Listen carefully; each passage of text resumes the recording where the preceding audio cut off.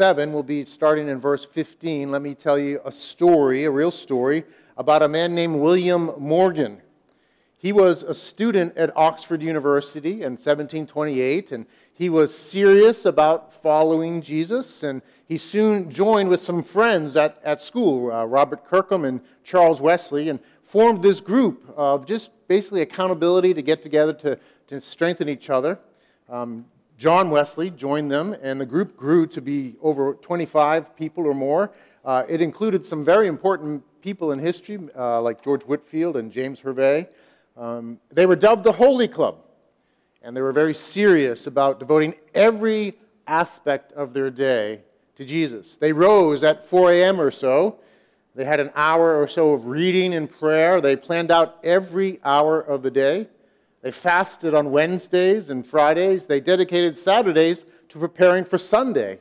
They visited the poor and the imprisoned. They discussed books, good Christian books and classics.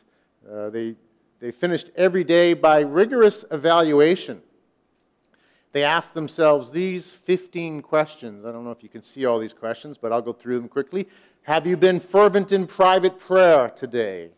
Have you used the stated hours of prayer, morning, noon, and evening? Have you spontaneously prayed at least every hour of every day?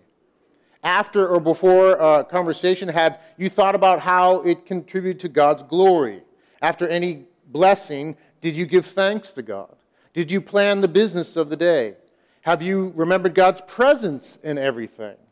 Have you been zealous and active in doing what is good? Number 9, have you been humble and cheerful and affable in everything you said or did? Have you been proud or vain or enviable of others at any point? Have you thought of God in eating and drinking, and have you been temperate in your sleep? Have you taken time to give thanks according to William Law's rules of living? Have you been diligent in your studies? Have you thought or spoken unkindly to anyone? Have you confessed all your sins? Every day they would go through this at the end of the day. Now,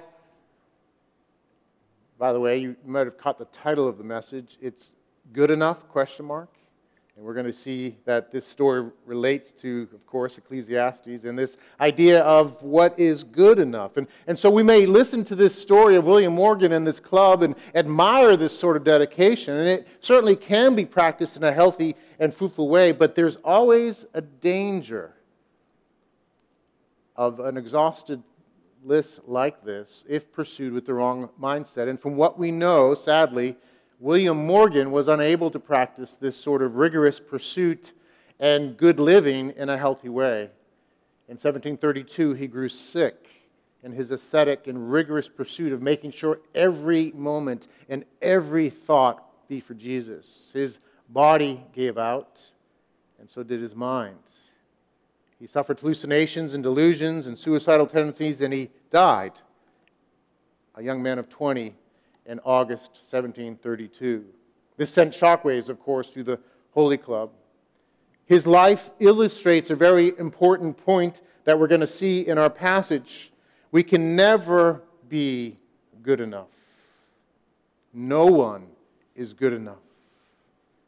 So trust in God alone. No one is good enough, so trust in God alone. This core truth, I believe, would have rescued William Morgan from a tragic end.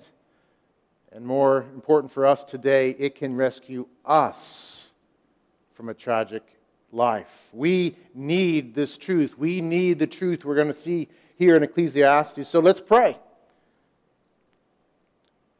Because I need this, you need this, and God wants to help us understand and grasp and be transformed by this core truth. So let's pray. Lord, we thank you for your word. And we thank you for how your word is life-giving and true, both together. And I pray as we look at this passage and as I seek to teach it and proclaim it, Lord, that you would speak to us and that this truth would impact us and grant us the life that is real life in you, protecting us from dangers on the right and the left, to walk in that which is truly life.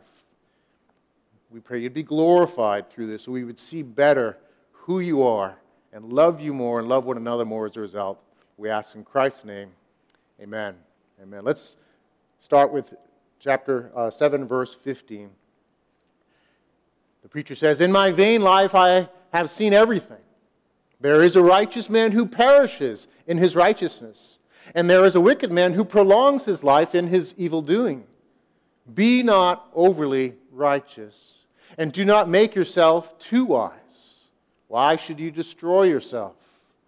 Be not overly wicked, neither be a fool. Why should you die before your time? It is a good thing that you should take hold of this, and from that withhold not your hand, for the one who fears God shall come out from both of them."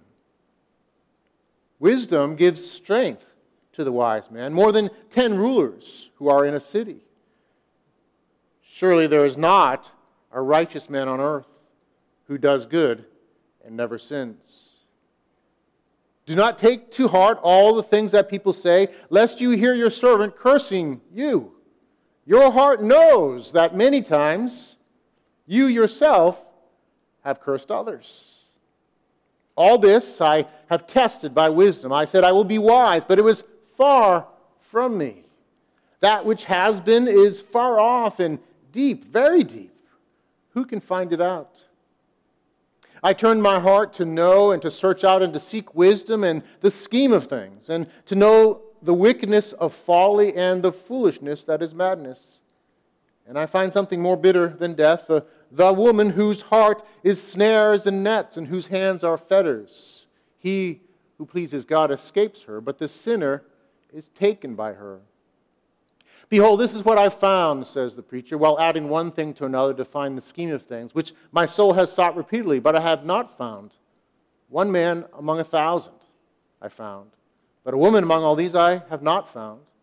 See, this alone I found, that God made man upright, but they have sought out many schemes. God's word from Ecclesiastes chapter 7.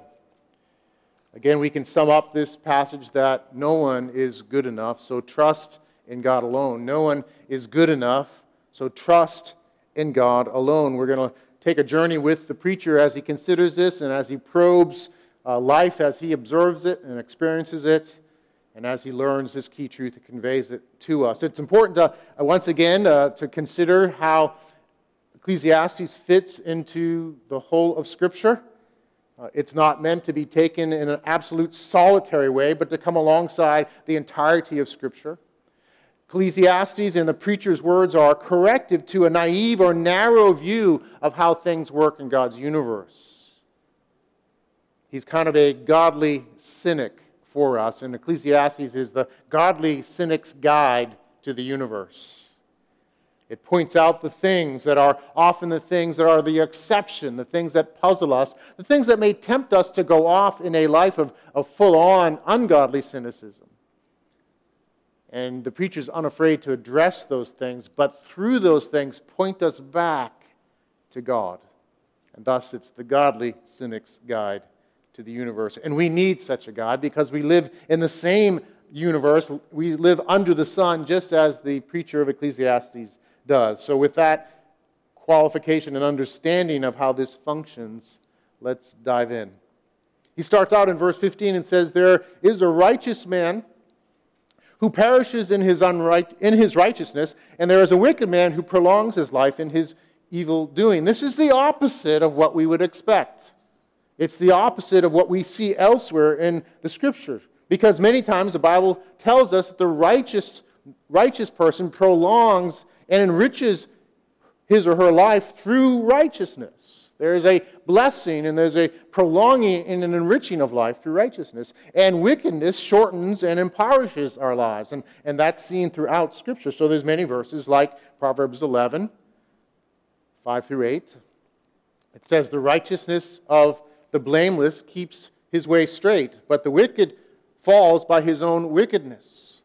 The righteousness of the upright delivers them, but the treacherous are taken captive by their lust. When the wicked dies, his hope will perish, and the expectation of wealth perishes too. The righteous is delivered from trouble, and the wicked walks into it instead." So that's one verse among many like this. In Deuteronomy 6, speaking to the Old Testament people in the covenant says, as it implores them to walk, and this says that you may fear the Lord your God, you and your son and your son's son, by keeping all his statutes and his commandments, which I command you all the days of your life, that your days may be long. And we see this, again, throughout Scripture. These promises, righteousness has a reward, tends towards a longer and richer life, and wickedness has a consequence of a shortened and impoverished life. This is true, and this is generally true, but it's not a guarantee. It's not a guarantee. And again, Ecclesiastes points out the exceptions that occur in all of our lives, and sometimes even predominate in our lives. It addresses them honestly, like Psalm 73, by the way. So Ecclesiastes isn't the only place. The psalmist in Psalm 73 says more or less what the preacher is saying here in chapter 7. He says this, "But as for me, my feet had almost stumbled. My steps had nearly slipped, for I was envious of the arrogant when I saw the prosperity of the wicked. For they have no pangs until death. Their bodies are fat and sleek. They are not in trouble as others are. They are not stricken like the rest of mankind. Behold, these are the wicked, always at ease. They increase in riches. All in vain have I kept my heart clean and washed my hands in innocence. For all the day long I have been stricken and rebuked every morning." The psalmist, along with the preacher, points out that sometimes it works exactly in the opposite way we would expect. Either in individuals' lives and in even certain contexts and cultures, it seems that the opposite is the rule. The exception is the rule. And so this begs the question, right? Why try to be good? Why pursue righteousness? And it's meant to shape our understanding and correct us, because there can be this tendency that I do what's good because I get good results.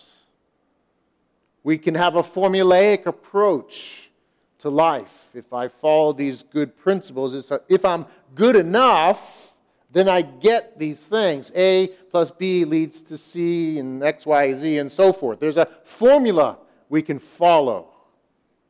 And this is a corrective to that.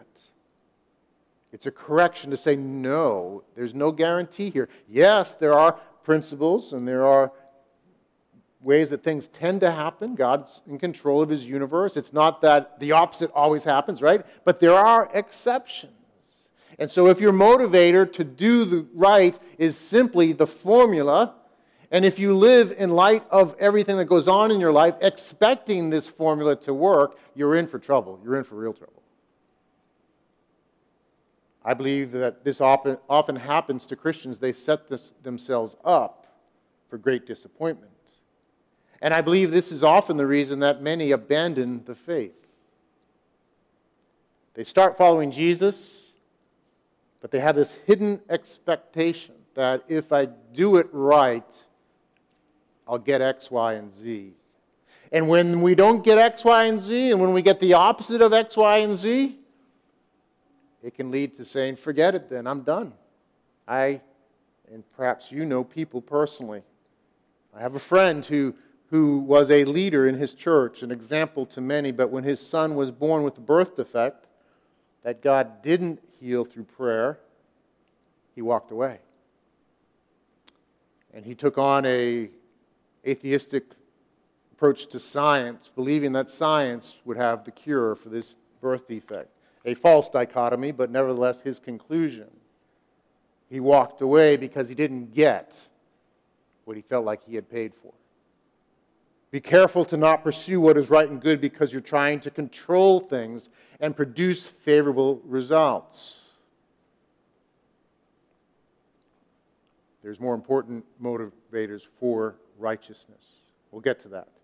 The preacher goes on then to say, verse 16, "Be not overly righteous, and do not make yourself too wise. Why should you destroy yourself? Be not overly wicked, neither be a fool. Why should you die before your time?" And you're probably thinking, whoa, what is he saying there? Saying that I should be somewhere between too wicked and too good? What does he mean, overly righteous and overly wicked? Is he saying I should be in the middle? No, he's not saying that. He's saying we should avoid being overly righteous and overly wicked. And what he's acknowledging, we'll see as it's developed here in this passage, is that every human being is wicked in some way. We are fallen. But don't give in to that. Don't follow through on it. And yes, there is right and wrong, and it is good. But be aware of who you are and your need. And don't be overly righteous like in the way that William Morgan was. Now, that kind of flies in the face of what we might expect, right? Because Scripture talks about being zealous in our pursuit of righteousness, right? There's lots of verses like this. Philippians 3, Paul says, not that I've already obtained this or am already perfect, but I press on to make it my own because Christ Jesus has made me his own. I do not consider that I've made it my own, but one thing I do, forgetting is what lies behind and straining forward to what is ahead. And then Peter says in 2 Peter 1, for this very reason, make every effort to supplement your faith with virtue and virtue with knowledge. And he goes on from there. Make every effort. Work hard. Strain. Strive to grow in Jesus. These verses teach us these things. So, why is Ecclesiastes saying these things? And how does it fit in? How does it connect with these things? And is it speaking of maybe a different sort of righteousness here? Is it maybe saying don't be self-righteous? Actually, if you read through the passage in Ecclesiastes, I don't think it's saying that. It's not speaking of pretend righteousness or self-righteousness. It's speaking of genuine righteousness because in the context it's speaking of wisdom, what is good and true. So it's not a pretend righteousness or a false righteousness. It's qualified in some other way. Now, we have to understand contexts. And we have to understand that we are to be students of all of Scripture. And there'll be things in Scripture that seem contradictory in some ways, but they are meant to come alongside other truths and kind of hold us in a tension of truth before the Lord. And this verse is one of those alongside these others. Now, there's other context in this verse we're going to get to. When Paul and Peter say these things, they are understanding that it's not you working hard, but there's something else going on in the picture here that has to do with you striving, an important qualifier. Again, we'll get to that as we go along. We should be careful with Scripture and recognize there are verses that are meant to come alongside and they may not at first make sense to us. And we may struggle with them. And so we want to have a view of all of Scripture, understanding all of Scripture, and being circumspect even in our understanding of Scripture and searching all of Scripture to understand. And so this verse is meant to function together with these other things to bring truth. And what the preacher is saying here is that in your desire to be wise and to be good, you can overdo it. You can work too hard. You can be too intense. You can forget God in the process. You can forget God in the process. You can not see that He is the one we should focus on. And so in verse 18, he gives us this core truth. It is good that you should take hold of this, and from that withhold not your hand. For the one who fears God shall come out from both of them. Both of what? Both extremes. When we put God at the center, when we fear God, when we focus on God, He keeps us from pursuing wickedness, letting our fallenness dominate our lives and going too far, but also thinking, I've got to work so hard, I've got to make this work. I've got to use every hour of the day and every second of the day to be righteous. I've got to have those 15 questions I review every day if I really want to do it. It protects us from that. Even though there's good motives there, there's the desire to be good and righteous. When we forget about God and the fear of God and the centrality of God and the grace of God, we can overdo it. That's what he's getting at here. And this is so important for us to get. It certainly seems at first glance to be like, well, I don't get this. What's he saying? But there's an important truth here. And there's a tendency in all of us to want to overdo this thing and forget God. Even though we're striving for something good. To not be God-focused, to be unrealistic about who we are and our fallenness and our need for God's grace. We can be too intense. We can actually be ungodly in our godliness. Isn't that an incredible irony? That's what the preacher is teaching us. We can be ungodly in our godliness. And so I want us to think through this and think through our lives. Let me ask you some questions maybe that will help you evaluate your own life as you follow Jesus. Are you able to enjoy resting from work and resting from ministry? Are you able to enjoy it? Or do you always feel like you need to be doing something? If so, maybe you are practicing ungodly godliness. Do you feel guilty or unsatisfied when you're not getting your to-do list done? Do you have any hobbies? Do you take vacations? Do you enjoy simply hanging out with good friends and good food? Or not? Those are some questions I could ask more to evaluate our lives, and maybe if we are being overly righteous, as Ecclesiastes puts it. This is a good lesson for us, living life under the sun together. Now, the preacher wants us to understand that he's not saying abandon righteousness. He's not saying that at all. He doesn't want us to pursue wickedness. He recognizes that we are fallen. There's a wickedness that's in us that we need to be rescued from by His grace. But He doesn't want us to go with that, to be overly wicked. And so He's pointing out wisdom throughout this passage. Verse 19, we're going to see, he goes back, wisdom gives strength to the wise man. So wisdom/righteousness go together. It's a good thing. Don't hear what I'm not saying is kind of what he's saying. Understand there's a context here. Wisdom is still good. Righteousness is still good. But we can have an approach and an attitude to it where we actually ruin it and ruin ourselves. That's what he says here. The consequence of doing this is destroying yourself, like William Morgan in the story. And there's a healthy place to be where we live in the fear of God and dependence on God and in His wonderful grace. That's what the fear of the Lord is. We find the safe place to be the fear of the Lord. And Ecclesiastes is written before Jesus comes on the scene. Yet the truth is still there. This principle of the fear of the Lord is there. But we know the fulfillment of the fear of the Lord, its regard for God Himself. And we see God most clearly and fully through the Son, through Jesus. And it says in this text, for the one who fears God shall come out from both of them. And let me rephrase that in light of the fuller revelation of the New Testament. The one who focuses on Jesus shall come out from both of them. The one who focuses on Jesus shall come out from both of them. You will avoid being overly righteous and overly wicked. You will walk in true godliness. For only in Jesus is there true righteousness. He alone is the righteous one. You are not.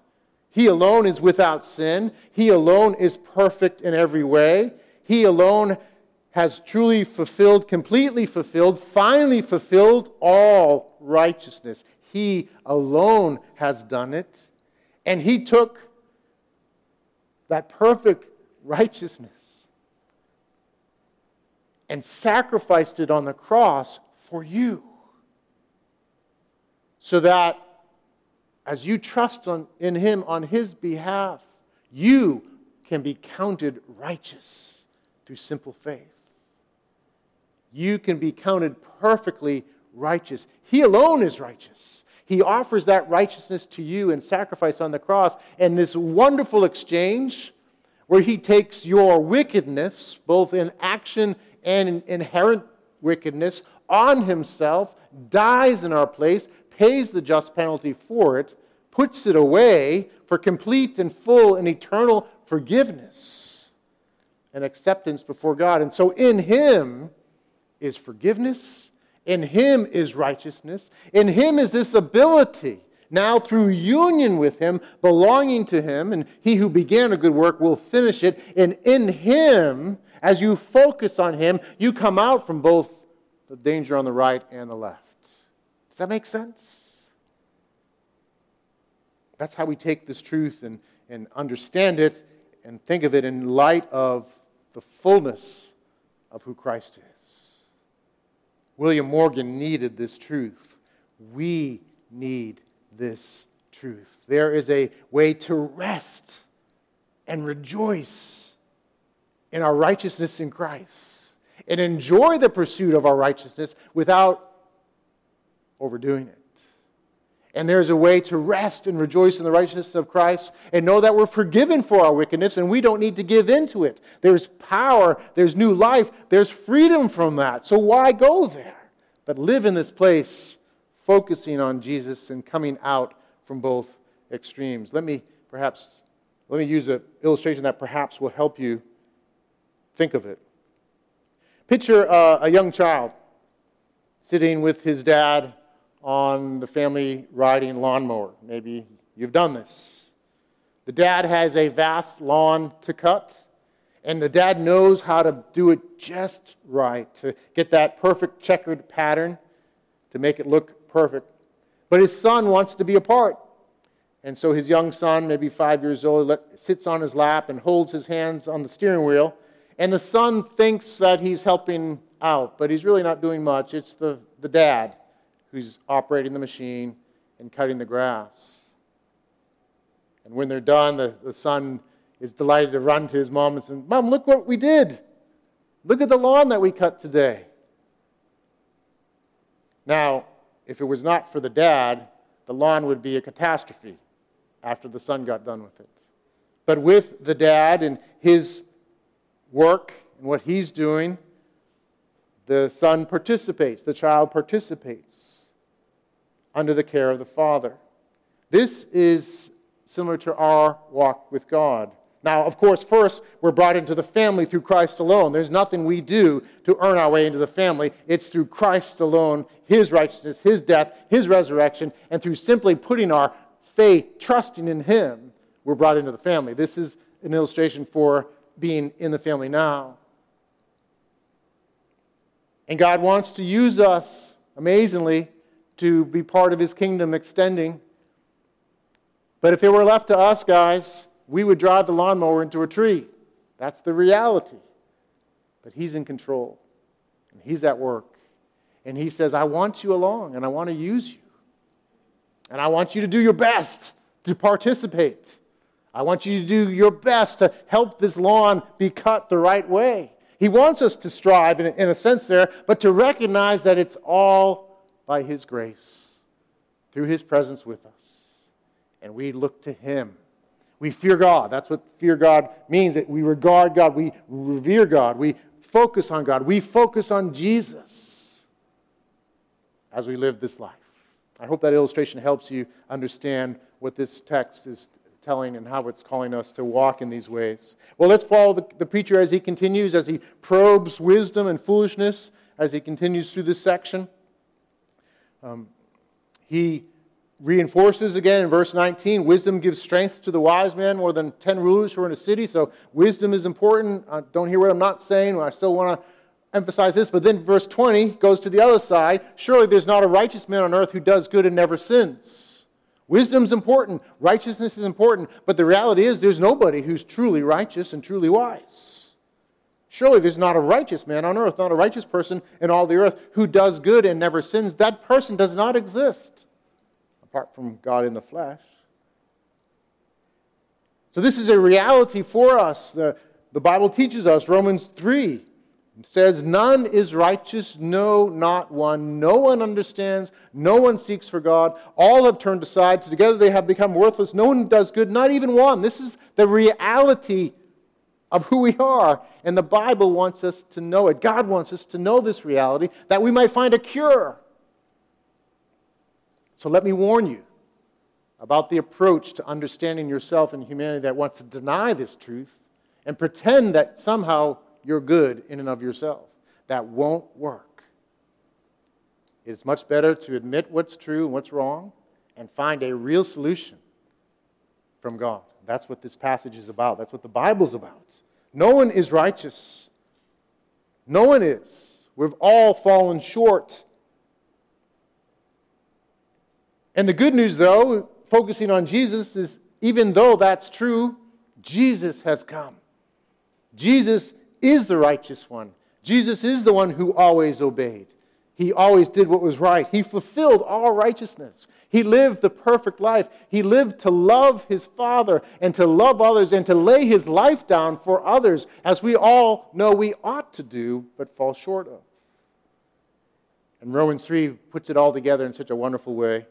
Verses 23 through 24. For all have sinned and fall short of the glory of God and are justified. That means to be counted righteous, to be considered righteous, and are justified by his grace as a gift through the redemption, through the rescue that is in Christ Jesus. These truths are put alongside each other, and furthermore, Romans 5, for one will scarcely die for a righteous person, though perhaps for a good person one would dare even to die, but God shows his love for us in this: while we were still sinners, Christ died for us. What good news. What good news for the person who acknowledges they need help, for the person that acknowledges that they're not righteous. Even though they'd like to be, we're not righteous. We fall short. I love what the preacher does here with this reality. He makes some real practical application in verse 21. It says this: do not take to heart all the things that people say, lest you hear your servant cursing you. Your heart knows that many times you yourself have cursed others. Isn't that a very poignant and applicable truth in relationship to this? It's similar to what we ended with last week. The reality is, why are you so defensive? Who are you trying to protect? This verse, this section in all of Scripture has already criticized you way more than anyone ever will. Matter of fact, if they only knew everything you've thought and done in your life, they would be scandalized. What they're saying is nothing compared. Even though it may not be true, nothing compared to the whole story. So why are you so defensive? Why are you so indignant about that criticism? Who do you think you are? No one's righteous. Why are you protecting yourself? And then the flip side, no one's praised you more than God himself. And saying, I love you this much. And I have loved you from before time. I love you this much that I have given my only Son for you.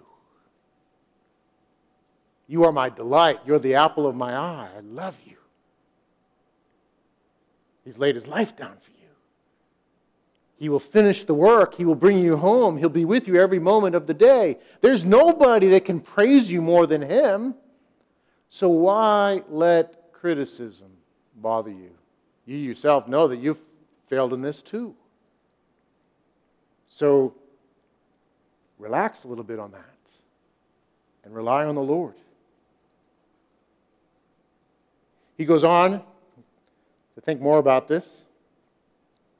Verse 23, all this I've tested by wisdom. I've said I will be wise, but it was far from me. That which has been is far off and deep, very deep. Who can find it out? I turned my heart to know and to search out and to seek wisdom in the scheme of things and to know the wickedness of folly and foolishness that is madness.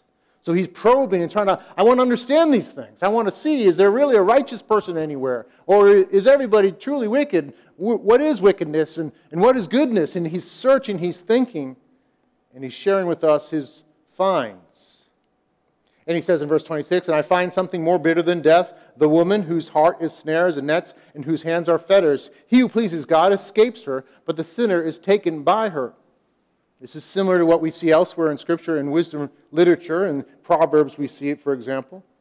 Proverbs presents us wisdom in the form of two women. The woman who's called Folly, who's foolish, and then the parallel with that, the adulterous woman, and the woman who is wisdom, Sophia, wisdom personified. We see in the beginning, and then we see in Proverbs 31 as well. Proverbs 31 is the ideal woman. And by the way, you'll never complete that list. Ladies, just to let you know that. That's the ideal woman. That's the 15 things and more. They're on display. That's how the wisdom is projected in the book of Proverbs, as women. And so this isn't somehow saying, there's women, this woman who's a problem. It's pointing to the woman who is folly. The woman who lives to seduce others. And the men, of course, who buy into that themselves. So it's a general principle of living in foolishness and wickedness. And it's characterized by seduction, by using others to get something for yourself. Instead of serving others and loving others, it's using others. So the woman, and really the man who would be caught by her as well, is living this way. So you'll see that as you look in Proverbs elsewhere, that's what's being said here. And so he's saying, as I probed wickedness, I saw this terrible thing, this whole broken system of how men and women relate to each other as two parasites drawing from each other. And it's a tragedy. And sadly, much of our culture is driven by this mindset in terms of the relationship between the sexes. It's about what I can get, how I can control, how I can manipulate, how I can satisfy myself. It's the tragedy of Genesis 3 in the fall, when God pronounced the curse, the result of their rebellion. He said the man will dominate and the woman will strive to dominate herself, basically, as well. There'll be this fight between them and using their femininity, the woman using her femininity and the man his masculinity to get rather than to give. It's a tragedy. It's evil. That's what's being pointed out here. And this is the sad reality, but that is corrected in the life of Christ. Genesis 3 has its redemption in Ephesians 5. And in marriage, the right picture of this is a man and a woman and who they are, masculine or feminine, laying their lives down for each other. Using who they are, how they're made by God to complement the other, to empower the other, to make the other success so that together they would image God. God made us male and female so that we would complement and together as we love each other, whether it be in marriage, in the special case of intimacy there in marriage, or outside of marriage as well. Even though in marriage, sexuality is to be a part of that. Outside of marriage, there's to be abstinence, but there's still to be masculinity and femininity in the community of God, as men and women come together to lay their lives down for each other in community, and with their strengths and with their femininity or masculinity, laying their lives down to image God among God's people. That is the alternative to this case here of the woman who is folly. So he's probing wisdom, he's probing righteousness, and he continues. Behold, this is what I found, says the preacher, while adding one thing to another to find the scheme of things, which my soul has sought repeatedly, but I have not found. One man among 1,000 I found, but a woman among all these I have not found. See, this alone I found, that God made man upright, but they have sought out many schemes. Now, you're probably listening to that and being like, wow, is this like throwing shade on women here? What's being said? As you read it, you might think that. And we all know the Bible is just a book of misogyny, right? From beginning to end. Right? No. The Bible is an amazing book from beginning to end. And by the way, from thousands of years ago, standing on these principles that men and women are equal before God, both the image of God, both equally the image of God in a complementary way. And the Bible is consistent in that message from beginning to end. And it is radical in that message from beginning to end.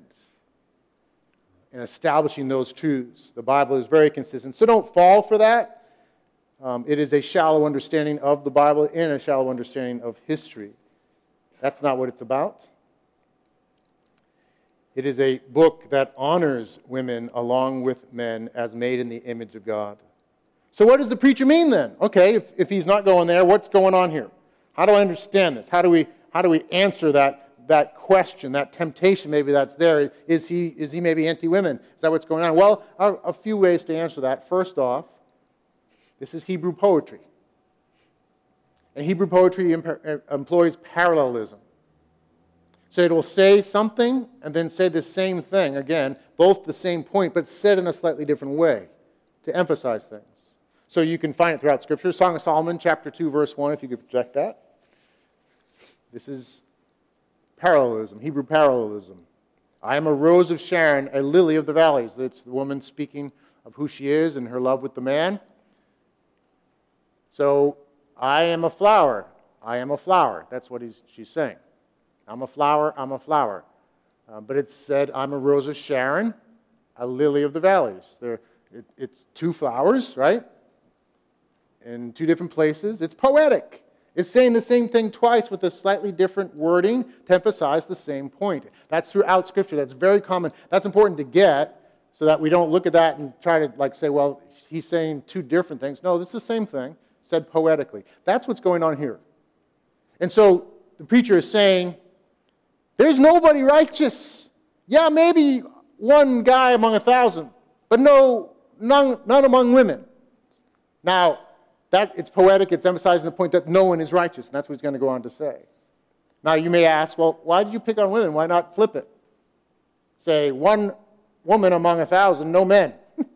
That might be more accurate, by the way. The Bible is full of testimony of godly women, and the history of the church is full of testimony of godly women, right? Sarah, Miriam, Ruth, Esther, Deborah, Abigail, Huldah, on and on. But why would he pick this? And we don't know. It might be that this is, in fact, Solomon, who is the preacher. It looks that way as we look at the book. He never comes out and says that explicitly, but it looks that way. And I think we might understand why Solomon might have a little bit of a prejudice here, because if we review Solomon's life, he didn't do too well in his choices and his regard for women. And that might be part of why he took this view. If we read about Solomon, he was very foolish. He was wise in many ways, but very foolish in his regard for women. He openly disobeyed God. He chose ungodly wives instead of being a one-woman man to a godly believer. So 1 Kings 11 tells us this tragic story. It says, now King Solomon loved many foreign women, along with the daughter of Pharaoh, Moabite, Ammonite, Edomite, Sidonian, and Hittite women from the nations concerning which the Lord had said to the people of Israel, you shall not enter into marriage with them, neither shall they with you, for surely they will turn away your heart after their gods. Solomon clung to these in love. He had 700 wives who were princesses and 300 concubines, and his wives turned away his heart. For when Solomon was old, his wives turned away his heart after other gods, and his heart was not wholly true to the Lord his God, as was the heart of David his father. For Solomon went after Ashtoreth, the goddess of the Sidonians, and after Milcom, the abomination of the Ammonites. So Solomon did what was evil in the sight of the Lord. It did not wholly follow the Lord, as David his father had done. Then Solomon built a high place for Chemosh, the abomination of Moab, and for Molech, the abomination of the Ammonites, on the mountain east of Jerusalem. And so he did for all his foreign wives who made offerings and sacrifice to their gods. Solomon really messed up. So he wouldn't be the best guy to ask about women. And that might be why he chose to pick on women instead of men. We don't know. But the main point here we need to understand isn't to pick on one gender versus the other. It's to say all of mankind is fallen. All of mankind. Verse 29, see this alone I found. I found this, I found that. This is what I found, that God made man upright. So God made mankind upright. We're good as created, but something happens. And they have sought out many schemes. This is kind of like scheming, machinations of doing evil. Even though he made us upright, something happened. There's been a fall away from that, and now we have in us this scheming towards evil, this sad brokenness. So he's re-emphasizing what this whole passage is about, right? No one's good enough. No, not one. And yet the fear of God is the answer. We look to the Lord. We look to Him. That's how Ecclesiastes is meant to function in our lives. It points out, it prods us with the harsh reality we don't want to face. And it says, look at this. This is the problem here. But in that, it's meant to drive us back to God, to have us turn to Him, to cry out. And that's one of the things I think this passage should do. It should just make us say, oh Lord, help me. Because I know where I can go. I can go way over here or way over there. I need you. I need your life. I need your truth. I need to look to you. Jesus says to us as we cry out, I am the way, the truth, and the life. Jesus is the way. He shows us how to live. He rescues us. He's with us. 1 Corinthians 1 teaches us He is all that we need. It says, because of Him, speaking of the Father, you are in Christ Jesus, who became to us what? Wisdom from God. He's wisdom. If you're going to search for wisdom, you're only going to find it ultimately in Jesus. He's wisdom from God, righteousness, sanctification. He sets us apart, and redemption. He rescues us so that, as it is written, let the one who boasts in the Lord. In conclusion, let me say, turn from your self-efforts and your intense focus and your quest for control, your appetite for success, and look to Jesus. On the other side, give up your greed, forsake your pride, repent of your selfishness, and look to Jesus. Look to Jesus today and find life and peace and joy and rest. Look to Jesus. Lord, we thank you for your word. We thank you for who you are, and this is you speaking to us. And we're so glad that you correctly diagnose us, but fully give us a cure. So help us now by the power of the Holy Spirit and all that we do right now as we're before you to look to Jesus, we pray. Amen.